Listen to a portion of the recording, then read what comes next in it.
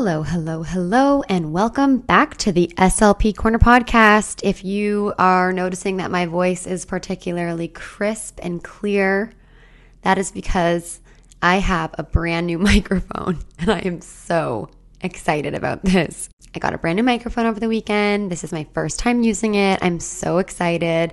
These are the little things, you guys. So I hope you enjoy the elevated quality of this podcast starting today. Some housekeeping things. First of all, I am having some very exciting guests coming on this summer. Some of the guests that I am having are Emily Diaz, SLP, Mrs. Speech EP, Lactation and Language, Learning with Chatterboxes, Life of a Doctor Mom. I'm also having Emily B. Speech and Kara Speech, or Kara. Okay, so that's all very exciting. But I really want you guys to send me some messages of questions you want answered, because how often do we get to pick someone's brain, like Mrs. Speech EP, for example? She knows so much on neurodiversity and autism and all of the latest research and everything on that. And then lactation and language, we haven't had any topics covering that. So any questions you have for that, there's just so many different people coming on. Like Emily Diaz, SLP, her thing is AAC. So she's going to be a huge resource for us on AAC. So that being said, there's just a lot of very exciting guests coming on, and it would be really great if you guys want to send me some questions. And if you're kind of like, I don't even know, then just enjoy the show when it comes out. But if you're like, you know what? No, I have some questions I'd love to have answered. I am here and I want to get those questions answered. So anyways, all that said, feel free to DM me. I love using my solo podcast episodes just to kind of have a catch up with us. And yeah, so that's one thing. The other thing is, if you have a chance to rate and review the podcast, I know on Spotify, a lot of you are like, oh, I want to rate, but on Spotify, there isn't that option. That's totally cool. I don't use Spotify. I use Apple Podcasts. But if you're listening on Apple Podcasts or you have it on your phone, it would really mean a lot. It helps the show so much to have a rating and to have a review. So if you have a chance to do that, that would mean so much. And with that, today we're going to be talking about AAC. And specifically, we're going to be talking about AAC best practices. The reason that I thought it would be worthwhile is that I often get questions on AAC, but I think this is a good starting point because this is where I start when I do trainings, whether it be with the school team, like the EA and teachers and the support staff with the student that I might be working at, whether it's with the family to train them. It's so important just to start at the basics, and I think that the best way to go about this is talking about best practices. I also include this in the reports that I write for my AAC users. It just breaks it down, and I know a lot of us have learned this in grad school, but I think it's important to have a refresher on this. I'm also going to provide some resources for AAC, training resources and different things that I found really helpful. So basically, today, we're going to dive into the best practices. If you're a new grad, this will be helpful to know before you are heading into your clinical practicum, so you have this information. Just have a little bit of more information on AAC, because I know when I went to my grad program, we really only had one class, or almost was like a part of a class. It wasn't even the entire term on AAC, and huge majority of my caseload uses AAC. And I just think it's something that we can all be learning about and thinking about more often. So where did these best practices come from? They've just come from research on people who use AAC to communicate. So everything that I'm going to be talking about from the best practices, that's been generated from research. So there are 4 practices that have been proven to work across all the studies for AAC users. First, best practice number 1 is access. Access is basically they need to be able to access their device. We need their device present and around them throughout the entire day. That is the foundation of this all. That's why it's the first one. So just like we wouldn't expect an infant to learn language from exposure to language for 1 hour a day or a few hours a day or randomly throughout the day whenever people have a chance to communicate or use their language around the infant. No, we want consistent access to language, which is the AAC device. We want that throughout the entire day. We want them to be hearing it, seeing how it's used, and interacting with it throughout the entire day.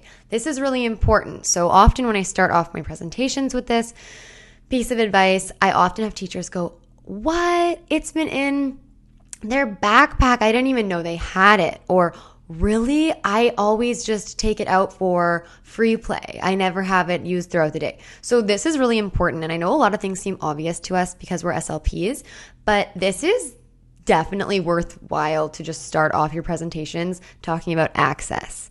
We need to have consistent access to their communication system. Bottom line. Okay, so naturally, once you have access to the device, the second best practice is modeling.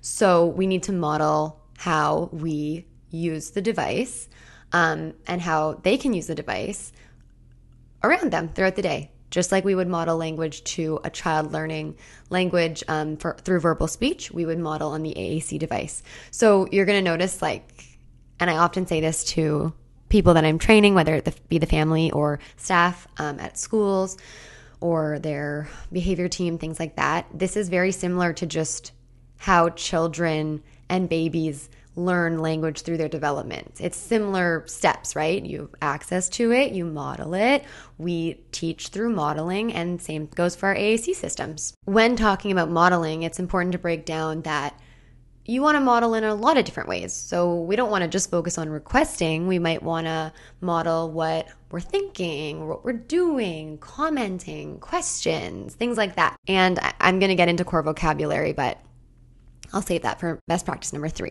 For example, it's even worthwhile to model things that are particularly motivating. Sometimes that's a good place to start, right? So maybe if animals are really motivating, or if they think something's really funny, you can model that, funny or fun, things like that. Anything that can really get them motivated and interested, and you're just modeling the language that you're using throughout the time with them. One note on this is that I always tell parents and staff, it is super overwhelming and you feel so lost on an AAC device when you first pick it up. But don't let that stop you. If you're feeling lost and you're an adult and you already have a complex language system, could you imagine how a child would feel and they're already having maybe challenges with their verbal speech, or they're minimally verbal, and now they're getting this new input from this AAC device. And if you're feeling overwhelmed, just imagine how overwhelmed they're feeling. And it's okay to make mistakes on it and laugh about it with them. It's okay to be slow. It's okay to ask them. Sometimes they know where buttons are quicker than me. I might say to my kiddo that I'm working with, "I can't find this button." And then they'll find it in 1 second. They're so proud of it. But especially when a child is starting to learn a device, it's okay to learn together. You can screenshot the homepage at least so you have that core vocabulary main page, and you can use it side by side with them in the session, so you're really navigating where those buttons are and you're getting super used to it. You can even laminate it and have it there. So it's definitely a learning curve. But best practice number 3 is core vocabulary. So this is really important, and I think this is really, really helpful for new grads, and I think it's going to be super helpful in your training to emphasize this one, is you don't need to be worrying. Actually, let's just slow down. First, I'm going to share that there's core vocabulary and there's fringe vocabulary. Core vocabulary are words that comprise 80% or more of what we say. And it's, I think, consists of around 200 words max or less. And that's literally 80% of what people say throughout the day is just using core words.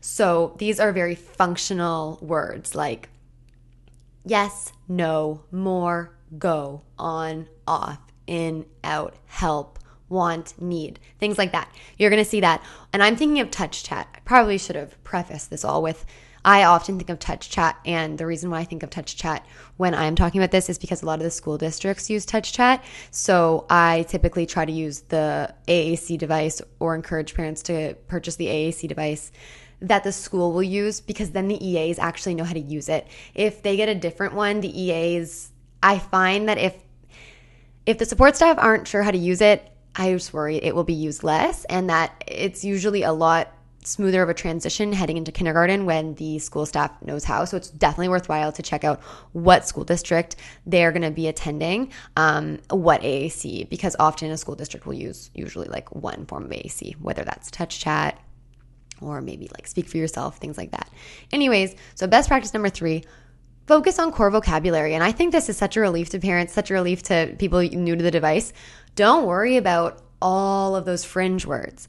Really, you can actually get away with modeling a lot with just the core vocabulary on the home page. Don't worry about modeling your entire phrase. Model those key core words. This will really help them learn to navigate their system.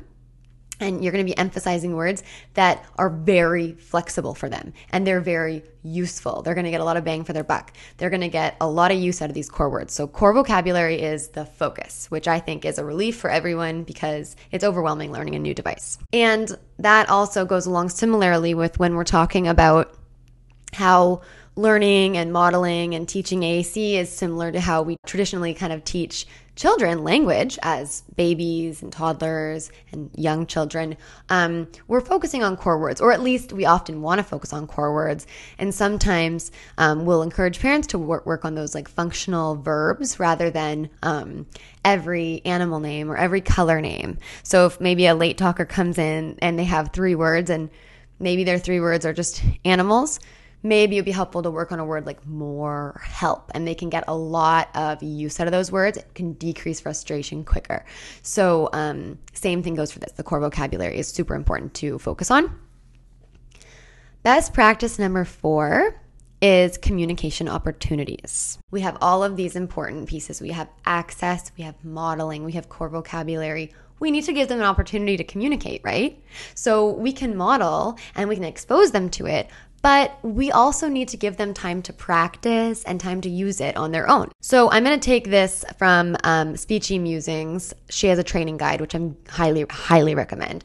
But she says that research has shown that in order for an AAC system to be most effective, AAC users need at least 200 opportunities to use it every day. While this might seem like a lot, think about how many opportunities typical verbal speakers have to speak in a day.